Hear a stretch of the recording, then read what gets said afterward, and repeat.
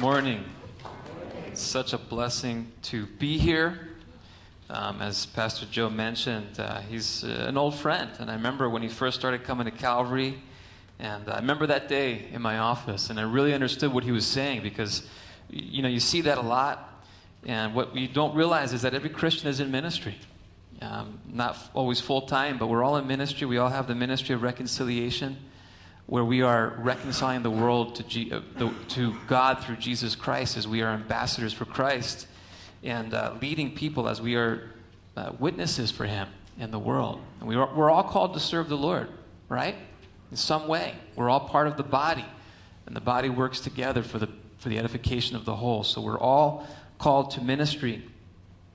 Well, just real quick, I want to let you know that we've got some newsletters here on our ministry. If you're interested, you're curious, I would love to ask you to pray for us especially. And you can pick them up on the table outside here where there's a deflated beach ball. I'm not sure what that was for, but there's a beach ball out there. We're by the beach ball.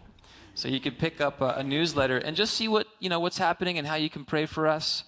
That's the greatest thing you can do for us, is just keep us in prayer as you remember us. It's hard to keep us in mind when we're away for 2 years at a time. But we do hope to be able to get back here, maybe and visit with you again in 2 years' time when we get back for our next furlough. So as Pastor Joe said, we have a Calvary Chapel fellowship in Treviso, Italy. It's the northeast section of Italy, close to Venice, about 1 hour north of Venice. Actually 30 minutes north of Venice.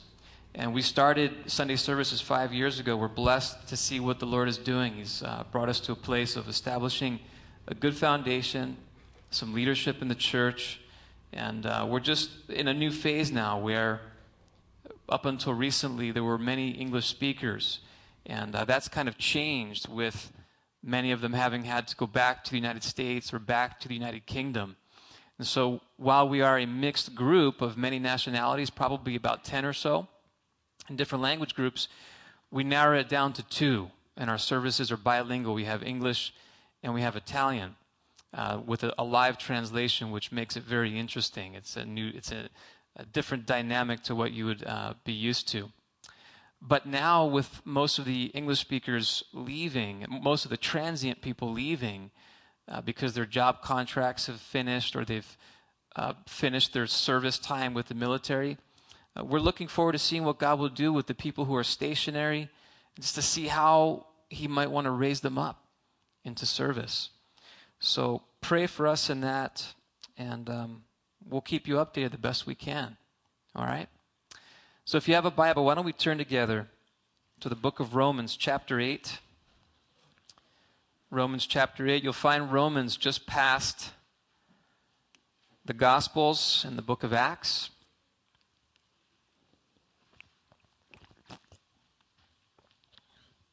Romans 8. Romans 8 has been called a chapter of new beginnings, and as you read through Romans, you can see why that would be.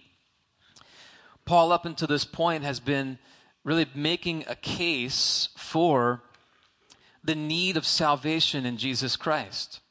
He's told us about the depravity of man, the sinful nature of man, and we come to learn that righteousness, the righteousness of Christ, is imparted to those who trust Him by faith. That we are not Christians, we are not saved by being born into a Christian family. We are not relieved of the penalty of sin because we live in a Christian community or a so-called Christian nation. We're not trusting in tradition. We're trusting only in Jesus, and that is by faith. And this is what the prophet Habakkuk said, the just shall live by faith. And so we come to God on the basis of faith and no other thing. We don't come to Him based upon the law. The law condemns, but Jesus saves. The law points out our sin and that we need salvation. And so after we've come to Christ, then, and we are justified before God, we are made right before Him, then there's a process that begins. We are sanctified by the Holy Spirit. And of course, that is a process. True, it happens immediately. We are set apart for God. When we surrender our lives to Him, we say, here I am, take me. I trust in You, I need You, and I want to give my life to You. But then there's a process that takes place because we don't all become godly overnight. That would be wonderful, but it doesn't happen. And so there's a process where we're being shaped into the image of Christ to be more like him through the sanctification of the Holy Spirit. And Jesus prayed for that. Remember in his high priestly prayer in John 17, he said, Father, sanctify them. Them being all of us, all those who have trusted in Jesus as the Messiah. Sanctify them in the truth. And then he said, your what? Word is truth. And so the very thing we're doing today is part of that sanctification process as we come and learn more about what God has to say regarding himself, regarding us. And then we discover, wow, we've got a lot to grow. But how do we do that? Well, then as we learn how far we are yet from being Christ-like, the good news is that we live a life in the power of the Holy Spirit and not in our own strength. So we're justified and we're sanctified, but we're empowered by the Holy Spirit. In fact, this was so important that Jesus told the disciples. First, he gave the Great Commission. He said, go into all the world to make disciples of all the nations, teaching them to observe all that I have taught you, baptizing them in the name of the Father, the Son, and the Holy Spirit, right? Matthew chapter 28. But then, right after that, in Acts chapter 1, he says, listen, don't leave Jerusalem until something happens. You remember what that was? Until the promise of the Father, until the Holy Spirit comes upon you and you receive power. And what was that power for? It doesn't say you will receive power to raise the dead, although of course they had that. He doesn't say you'll have power to heal the sick, although of course they had that. He said you will receive power and you will be something. He says you will be my witnesses in the world. But it was impossible without the power of the Holy Spirit. You see, we can't live this life in our own strength. And that's good news, because if you're tired of trying to be a Christian, then you know what you need to do. You need to lean on the Holy Spirit. And I remember so many years trying to change myself, thinking, if I just want it bad enough, I can be different. And I was so wrong. So then there's the life lived in the power of the Holy Spirit. And these are the things that we find, that's the concise panoramic view of the book of Romans.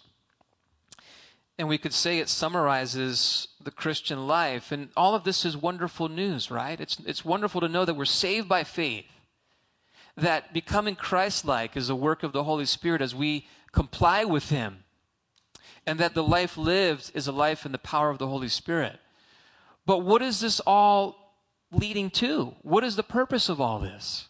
Why has God saved us? What is he going to do with us? I mean, we're all wondering, what is God's will for me? What's down the road?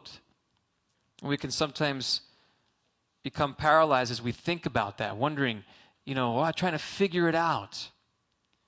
Well, the good news for us is that in Romans chapter 8, verse 28, we find out what is God's ultimate purpose for us. Look at what he says in verse 28, and this is one of those probably most famous, most commonly quoted verses in the Bible that we love to remember, a promise of God. He says, and we know that for those who love God, all things work together for good, for those who are called according to his purpose.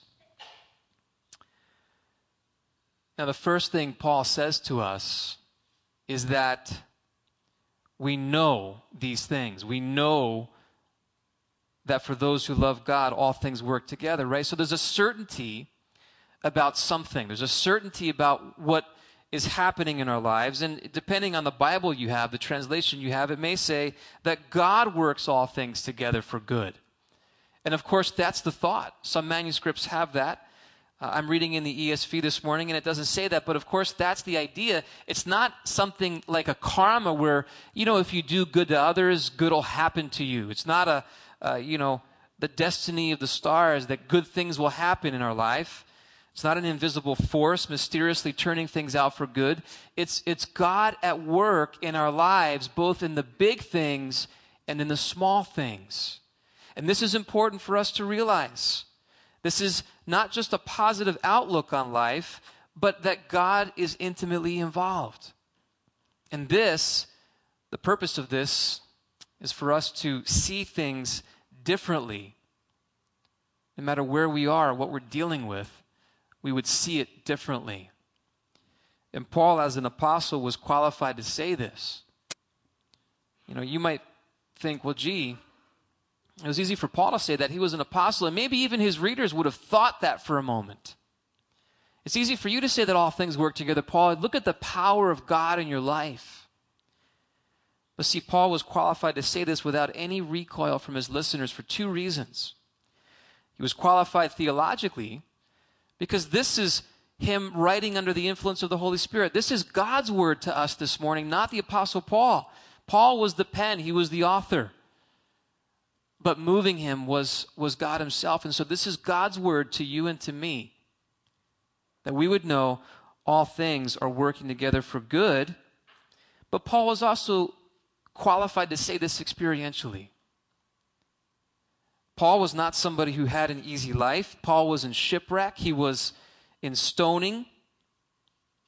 He had been close to death several times. He lived in a hungry state very often. He was in prison, not because he had done wrong. He was in prison for serving the Lord. Think about that.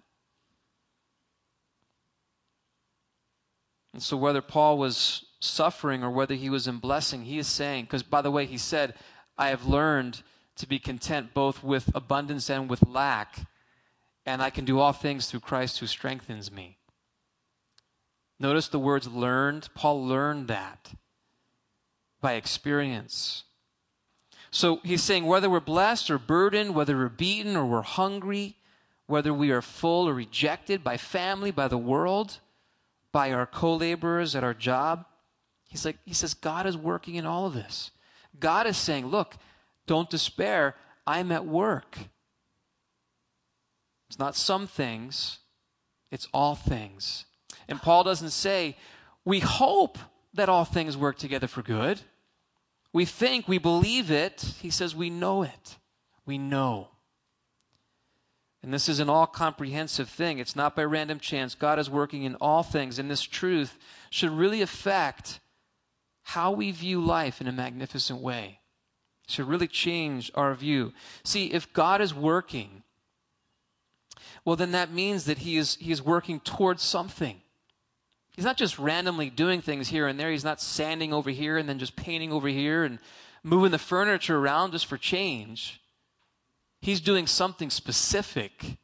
He has an end goal, an end product in sight. Remember 6 days God worked, and the seventh he rested? In the creation account, what did he do? There were various stages of creation, each one bringing gradual order to a greater glory, until finally when it was done, he said, it is good. And there was a finished product. Creation was complete. But each time as he began to create, there was a sanctifying process that was taking place, right? What is sanctification but separation? Setting things apart. He began to separate the upper firmament from the lower firmament. The waters from the land, gathering the waters into one place. He began to sanctify, separating the light from the darkness. Each stage saying it is good, until finally the crown of creation, mankind, finished the process and he rested. See, it wasn't all overnight. Now, that account for us in Genesis is a beautiful parallel to the Christian life, isn't it? Before Christ, our lives were much like the world before God began to shape it. We read in Genesis 1 that the earth was void. It was without shape, without form. The Spirit of God was hovering over the face of the deep, and then it was God's hand working in creation that began to shape it and give it purpose, give it direction, give it order, and bring about change, resulting in a beautiful and glorious final product. And so was our lives like that. Before Christ, our lives were dark and empty and void and really without purpose until God stepped in. And when God spoke into our lives, there was light. He said, let there be light. Right? And the light of God shined in our hearts. We believed the gospel and something happened, something changed, and sanctification began. So that he began to separate things in our life, making change, moving things around for a different product that he wanted to produce. And now we're told in 2 Corinthians 5:17 that he who is in Christ is a new creation. Behold, the old is past, all things are made new. What a glorious truth that is. And so now that there's a new creation, even though it's not complete, we have another promise in Philippians 1:6. Do you remember that? Paul said, I am confident of this very thing, that he who has begun a good work in you shall complete it until the day of Christ Jesus. And so we can rest in that. And now we can know that everything that is happening in our life is not by random chance. It's not because the world is against us, although that is true. It is because God is working in our lives. And what that work is for is good. God isn't playing games with us.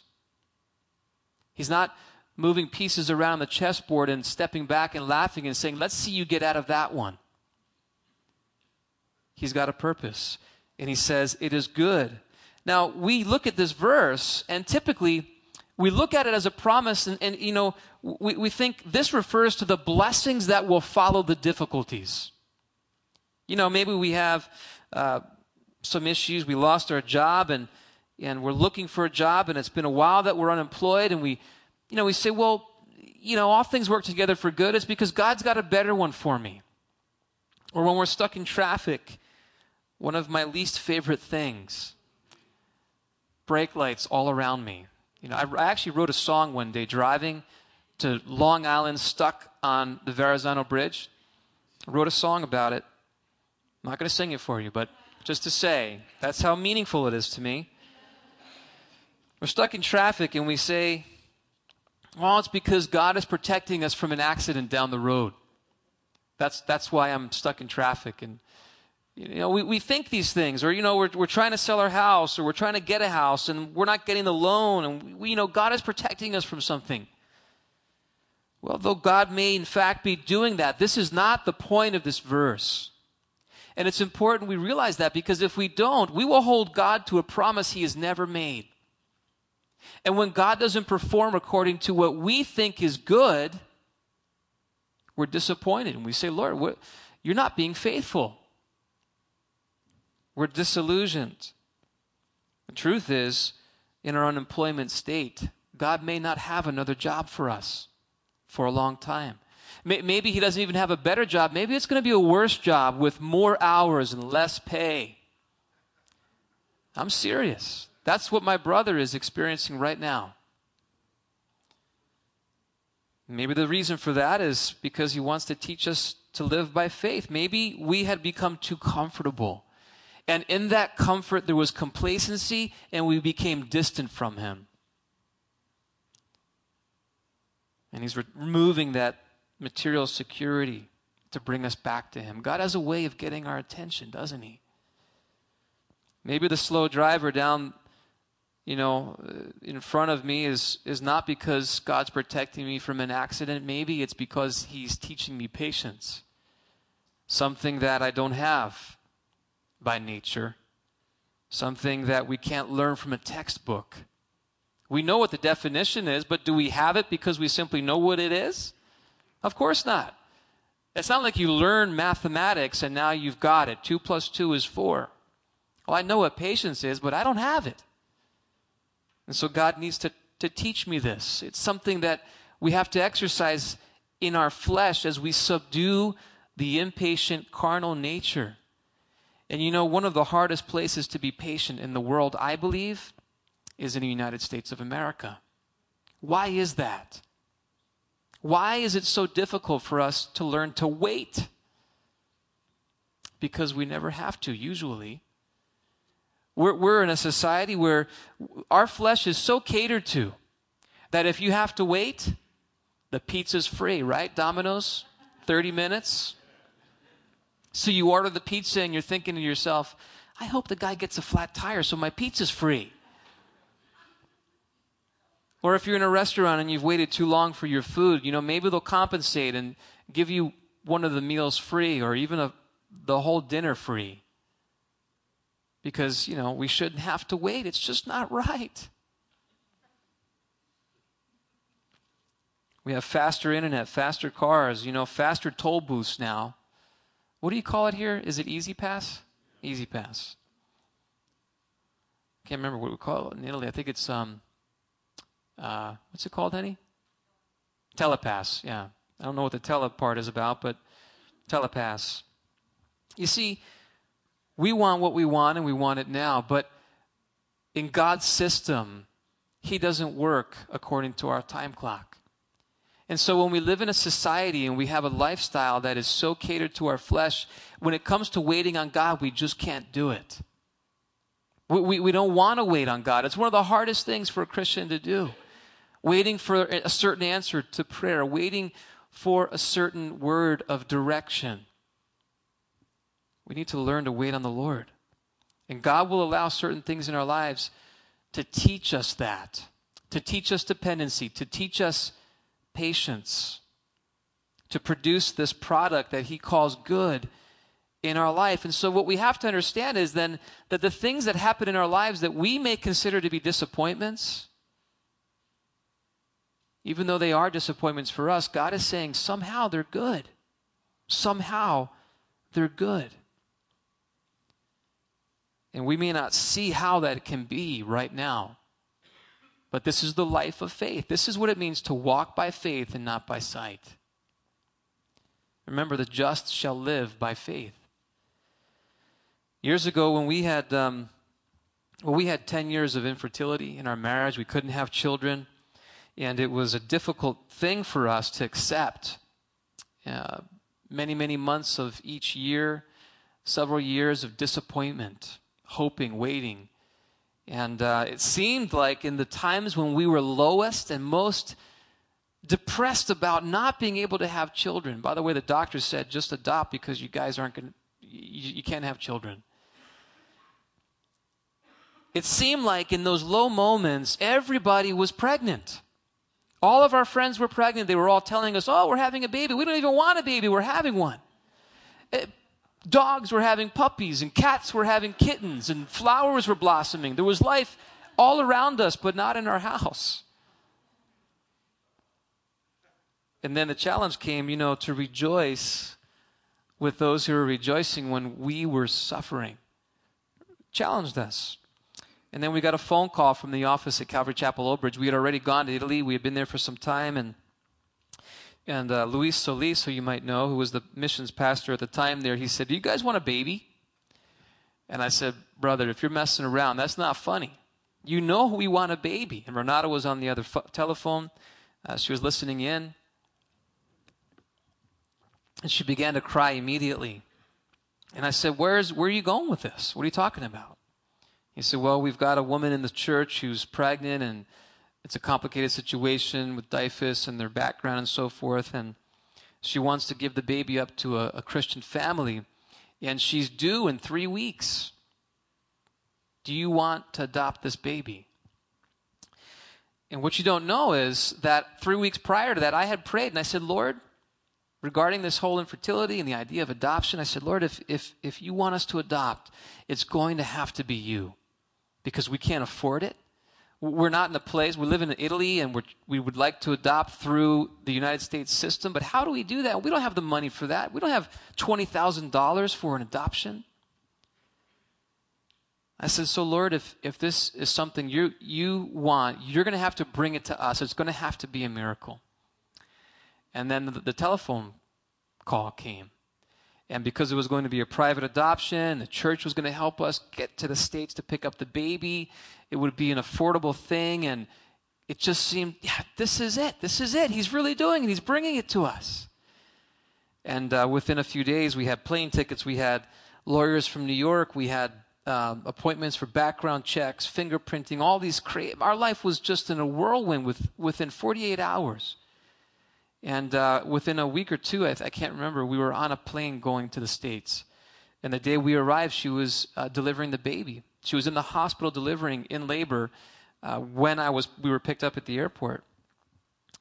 And after that, Luis had talked to her and she said, "Oh, I'm so glad the family from Italy is here.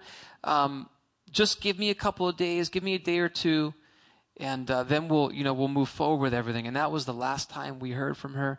She never called us back. She never took any more calls. She went into hiding, basically. And it was the lowest point of our lowest points.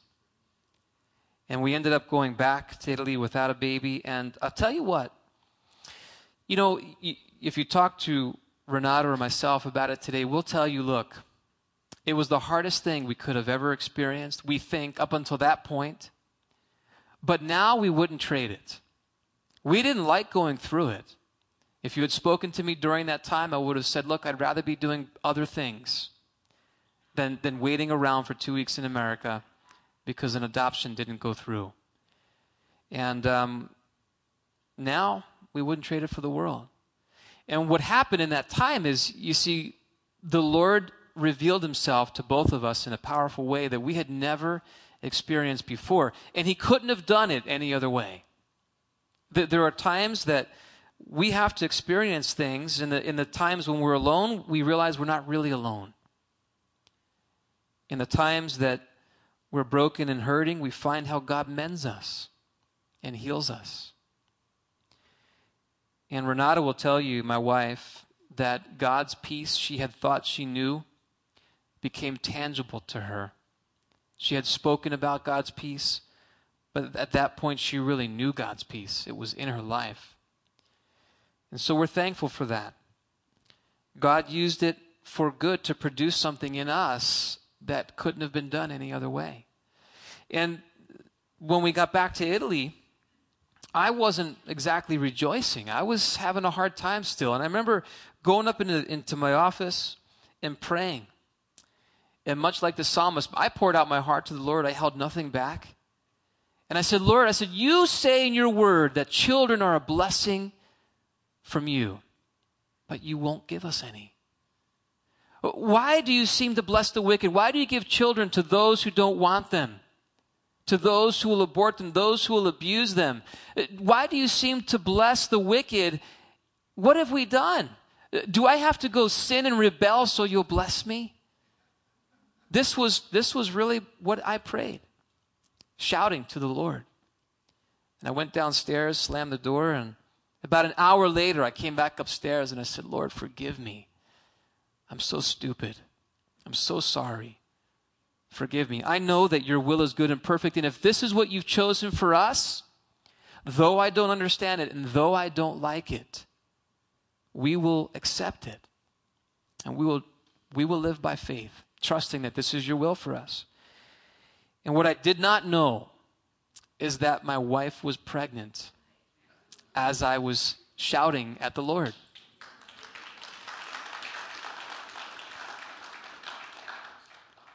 Pretty amazing.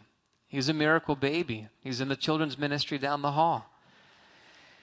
And then once the floodgates of heaven opened up, then came number 2. So now we're like, whoa, slow down, Lord. All those prayers have piled up and downshift a little bit.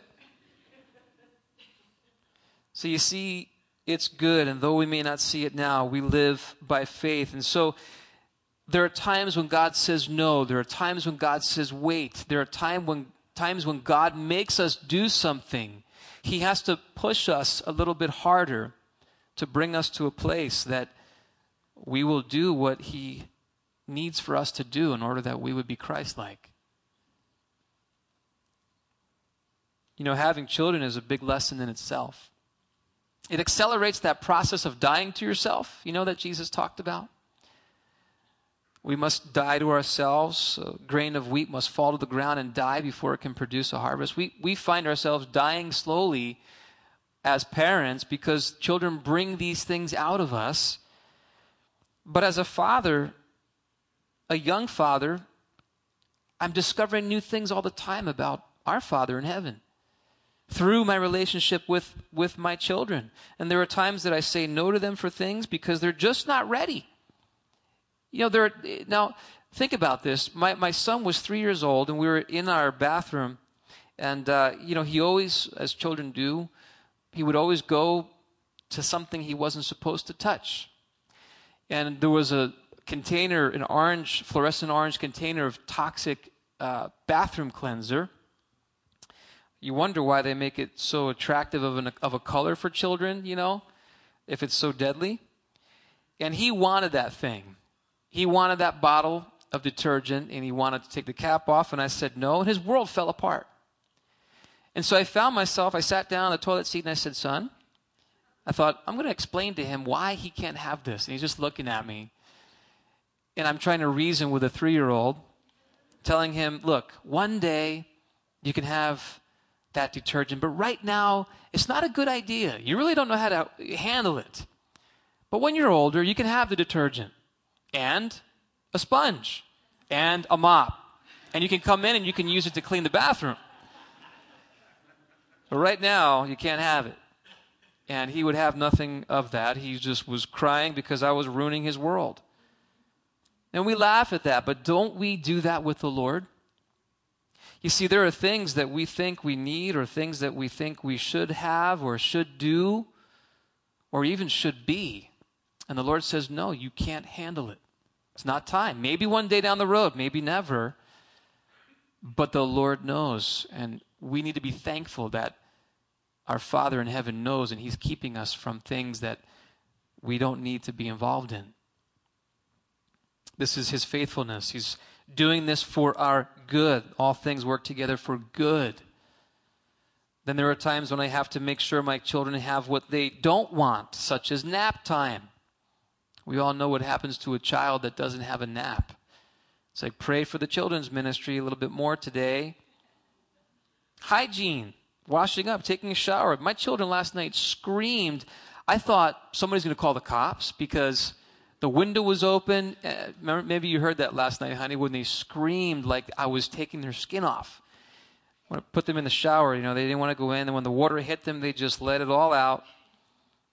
I thought, well, you need to be washed. It's good. It's a good thing. Well, the Lord does that with us.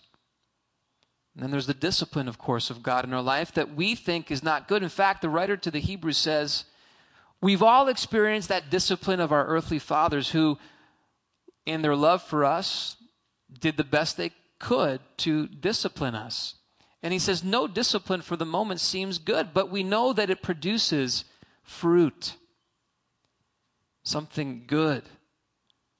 And I find myself face to face with that all the time with my kids and having to discipline them, which hurts me, but I know it's for their good and I do it because I love them. And so the Lord with us, disciplining us. So God is working all things together for good, but what does this good look like? See, if we were to stop there, we might come away and say, well, gee, that's good news.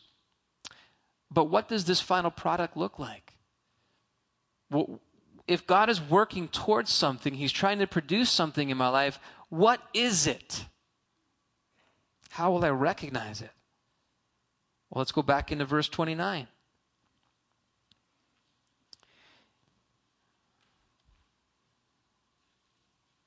For those whom he foreknew, he also predestined to be conformed to the image of his Son, in order that he might be the firstborn among many brothers. Now, this is one complete thought with what Paul has said earlier. God working all things together for those who love him and are called according to his purpose. For those whom he foreknew, he also predestined. Now, this is the good that God is talking about. We see this word predestined and we think, whoa, isn't that what the Calvinists talk about? Being predestined? But what is the context here? What is he talking about? See, we can get lost in this whole idea and debate about predestination and free will of man. But what is it he says? He says, God predetermined that those who are in Christ would be conformed to the image of his Son. In other words, the very purpose of God in saving us is to make us like the second Adam, to make us like Jesus.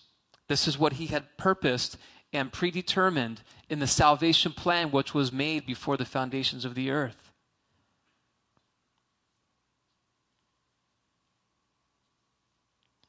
Doesn't mean we're going to become like divinity, like the New Age talk, that God in us, but it does mean that we will be conformed because we are not like him yet, so we have to be made like him, made in similar form or nature or style. That's what it means.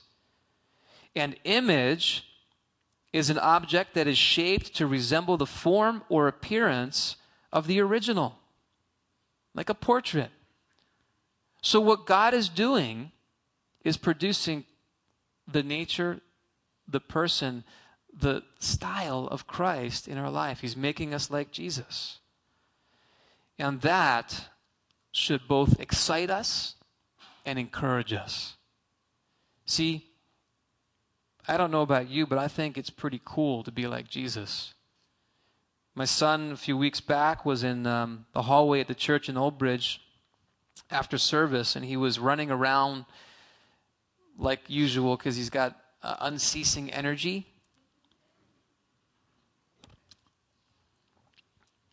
And he was acting out all of his superhero favorites. He's got probably a good 8, maybe 10 of them.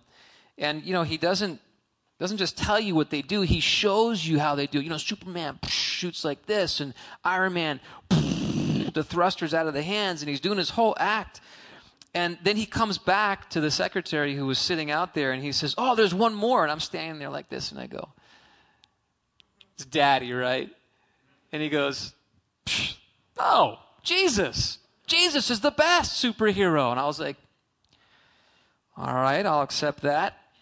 Yeah, it's okay. Jesus is definitely better than Daddy." Humbled by my son, of course.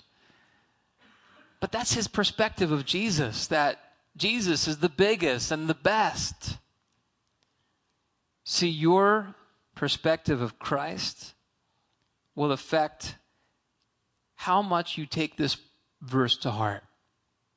Do you want to be like Jesus in your marriage, in your workplace, in the church? See, if we look at the character of Jesus, in fact, let's do that. We'll look at a few different verses before we close this morning. What are some of the things that God wants to produce in us to make us like Christ? We could be here for hours. In fact, Pastor Joe told me I could speak for 2 hours, so we may actually get through it all. The first I'd like to look at is in Matthew 11. It's the gentleness of Christ. Matthew 11:29. Just back up a few books. Actually, let's begin in verse 28. He says, "Come to me, all who labor and are heavy laden, and I will give you rest." Beautiful promise, right? First is an invitation with a promise. Come to me and I'll give you rest. "Take my yoke upon you and learn from me, for I am gentle and lowly in heart, and you will find rest for your souls. For my yoke is easy and my burden is light." So here's one of the most beautiful invitations we can find in Scripture. Come to Jesus, and we find rest for our souls. But then he says, "Learn from me." And this is a learning of an apprenticeship. When you think of a yoke, what do you envision? You envision that wooden object, right, that binds typically 2 oxen together. And it enables them to walk side by side in harmony so that the farmer can cultivate the land. He can plow and make a new furrow. And the beautiful picture also that Jesus gives us is that the yoke is always custom fit to the animal. So it's not something that's going to be tight around our neck and choke us and constrict us. It's not something that's going to imprison us or limit us. It's something that is going to set us free, give us rest, and enable us to walk with Jesus as he wants to, in the direction that he wants to go. Beautiful promise. But what do we learn as we walk with Jesus, we learn meekness, gentleness. See, the idea of learning from Jesus is something that happens as we are with him. We don't learn simply from a textbook, although this reveals things to us. We have to walk with Jesus. You have to experience him. And as you are with him, inevitably, in fellowship and communion with the Lord, you will begin to gain Christ-like attributes: compassion and mercy, love, patience, graciousness, humility, meekness, gentleness. See, it's a simple fact of life. You become like those you spend your time with, which is a good thing to remember. I remember my mother always saying that to me. Tell me who you're going out with and I'll tell you what you are. Remember that? You remember hearing that? Living in Italy, inevitably we start to pick up characteristics of the Italians. The Italians always speak with their hands. You want to make an Italian shut up? Handcuff him, Pastor Joe. He can't talk. And they've got hand signals for everything. This means I'm out of here. This one here is like, who you kidding? Now, if you lower the hand just a little bit down to here and you do it, it means something crafty's going on here. This one is like, are you out of your mind? And then, of course, the one in the car, when they're driving like lunatics, put your hand up. Is that Tom? You guys know what I'm talking about. How many Italians are here? All right. You just put your hand up. What? And if he does something really stupid, it's two hands. What are you doing? You can do a lot with your hands. I remember one time, I wasn't even a year of living there, and I was arguing with my wife, having intense fellowship. It's hard to believe I would argue with my wife, but it did happen once. And I said something to her, and I was doing this, and she said, "Don't you use your hands to talk to me." And I said, "I'm sorry, I won't do that anymore." We gain Christ-likeness as we walk with him. And then there is the humility of Christ. Let's turn to John chapter 13.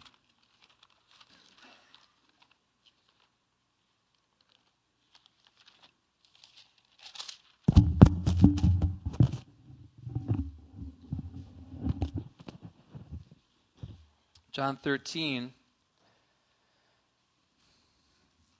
We don't have time to read the whole account, but here Jesus is washing the disciples' feet. And there's so much here for us.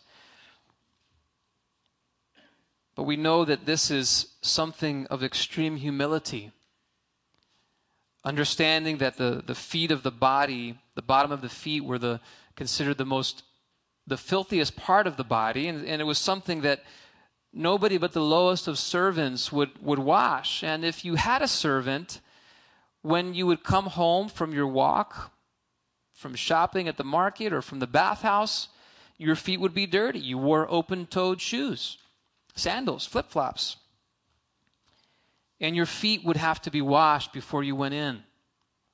If you were a guest coming to my house, I would make sure that my servant washed your feet. But if I couldn't afford a servant, I would have to wash your feet. And by doing that, it was an admission that I am of low estate. I don't have money. I'm poor. And this is something that Jesus does. He takes the towel upon himself, putting aside his garments of the rabbinical garments and taking a towel on himself. And as he washes the disciples' feet, it says that he dried them with the towel that he wore. Very illustrative for us of what Christ does spiritually by taking our filth upon himself, taking our iniquity. Let's read a few verses in the account. It says, he came to Simon Peter, who said to him, "Lord, do you wash my feet?" Peter, thinking that because Jesus is the greatest among them, there's no reason for him to be doing this because it should be the lowest among them.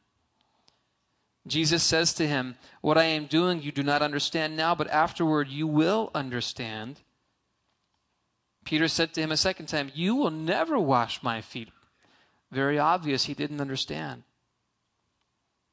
And Jesus said to him, listen, Peter, if I do not wash you, you have no share with me. And I believe there's a twofold message for us here. First, if we are not washed by the blood of Christ, we have no share with him. We can have religion. We can have tradition. We can have a novel name of Christian. But if we are not washed by Jesus, we do not have a share with him. We do not know him. But I believe that Jesus is also saying, listen, Peter, if you don't get this, you are not going to be able to serve in my kingdom. If you don't understand that the greatest will be the least, humbling himself and becoming servant of all, you will not have a share in my ministry. Well, when Peter hears this, he says, Lord, not my feet only, but also my hands and my head. And that is a good response. See, if what Peter's saying is, do whatever you have to do, Lord, in order for me to have all of you, to have that share with you. Jesus said to him, the one who is bathed does not need to wash except for his feet, but is completely clean. And you are clean, but not every one of you. For he knew who was to betray him. That is why he said, not all of you are clean. And when he had washed their feet and put on his outer garments and resumed his place, he said to them, do you understand what I have done to you? It's a good question. Do we understand? You call me teacher and Lord, and you are right, for so I am. If I then, your Lord and your teacher, have washed your feet, you also ought to wash one another's feet.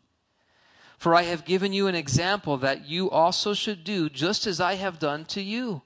Truly, truly, I say to you, a servant is not greater than his master, nor is a master greater than the one who sent him.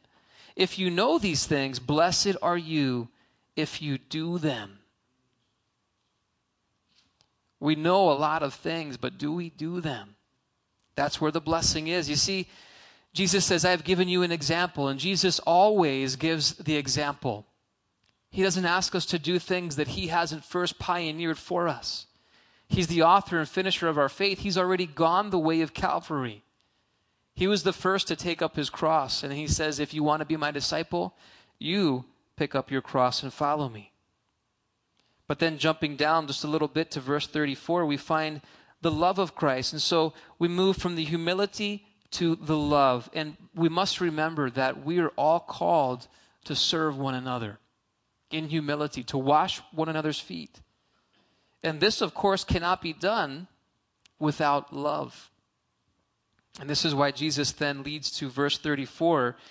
He says, a new commandment I give to you, that you love one another. Just as I have loved you, you also are to love one another. And by this, all people will know that you are my disciples.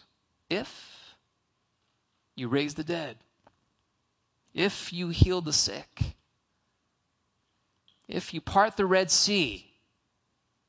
No, he says, if you love one another. Isn't that amazing that he would say that? It's not what I would have chosen to let the world know I'm a disciple of Jesus. You know, if I come from a Baptist background many years ago, and still today, doctrine to me is of utmost importance. Doctrinal purity is important. And sometimes we might think, if we could just determine and clarify doctrinal purity, the world would know we are followers of Jesus. And maybe from a Pentecostal background, you would think, if we could just see the power of God at work, parting that traffic on the parkway, that would let the world know I am a disciple of Jesus. Jesus says, no, if you can love one another, if you love one another as I have loved you, they'll know that you're with me. That's what he's saying. That's amazing. See, it's not so easily done apart from the power in the life of Christ in us. Moving quickly to finish, there's the cross of Christ in Matthew 16:24, where Jesus says, he who would follow me must take up his cross and follow and walk as I walk. You must lay your life down, surrendering your will and your agenda to that of the Lord. And Jesus gives us that example in the Garden of Gethsemane when he prays. He says, Father, if there be any other way, let this cup pass from me. Which shows us that in his human nature, because Jesus was also human while he was God, this is the mystery of godliness. It shows us that he wasn't excited about embracing Calvary, but he did it in obedience. Paul tells us in Philippians, humbling himself in obedience to death, and that death on the cross. The most shameful of all ways to be put to death. Then there is the suffering of Christ. Let's look at that quickly. 1 Peter chapter 2. This is another one of those promises you don't find in the promise box you bought at the Calvary Chapel bookshop. 1 Peter chapter 2, verse 21. For to this you have been called, because Christ also suffered for you, leaving you an example so that you might follow in his steps. And of course, this is not a self-inflicted suffering. Living in Italy, there are those who will crawl up and down the steps of St. Peter's Basilica on their knees without pants in order to make themselves bleed. Because they think that in suffering, we are pleasing Christ. But it's not a self-inflicted suffering that God is telling us we are called to. It's a suffering that will happen because the world is at enmity with God and his people. And so if you suffer for Christ, it's a good sign. However, if nobody ever gives you grief for your faith, there might be something wrong. Well, if we were to stop there, we would be despairing. Let's finish with 2 Corinthians 3. Of course, after suffering, there is always glory. This is the glory of Christ. Beautiful promise. 2 Corinthians chapter 3, verse 18. And we all with unveiled face, beholding the glory of the Lord, are being transformed into the same image from one degree of glory to another. For this comes from the Lord who is the Spirit. Did you catch that? We are being transformed from one degree of glory to another. This is the sanctification of the Holy Spirit in our life. As we look at Christ, we see that glorious image. And the work of God is seeking to reproduce that in us. This is the good that God is working towards in all things. Is that good news? That's glorious news. We should be encouraged at that. The image of Christ, that we would be a portrait to the world of Jesus himself. It is both a privilege and a responsibility, but there's nothing better in life. And so the greatest work of God is not what he would do through us in the world, but what he will do and is doing in us. Think about that. Let him work in us first. Now, creation of the heavens and earth took 6 days. Yet the work for us and in us goes on until we are in glory with him.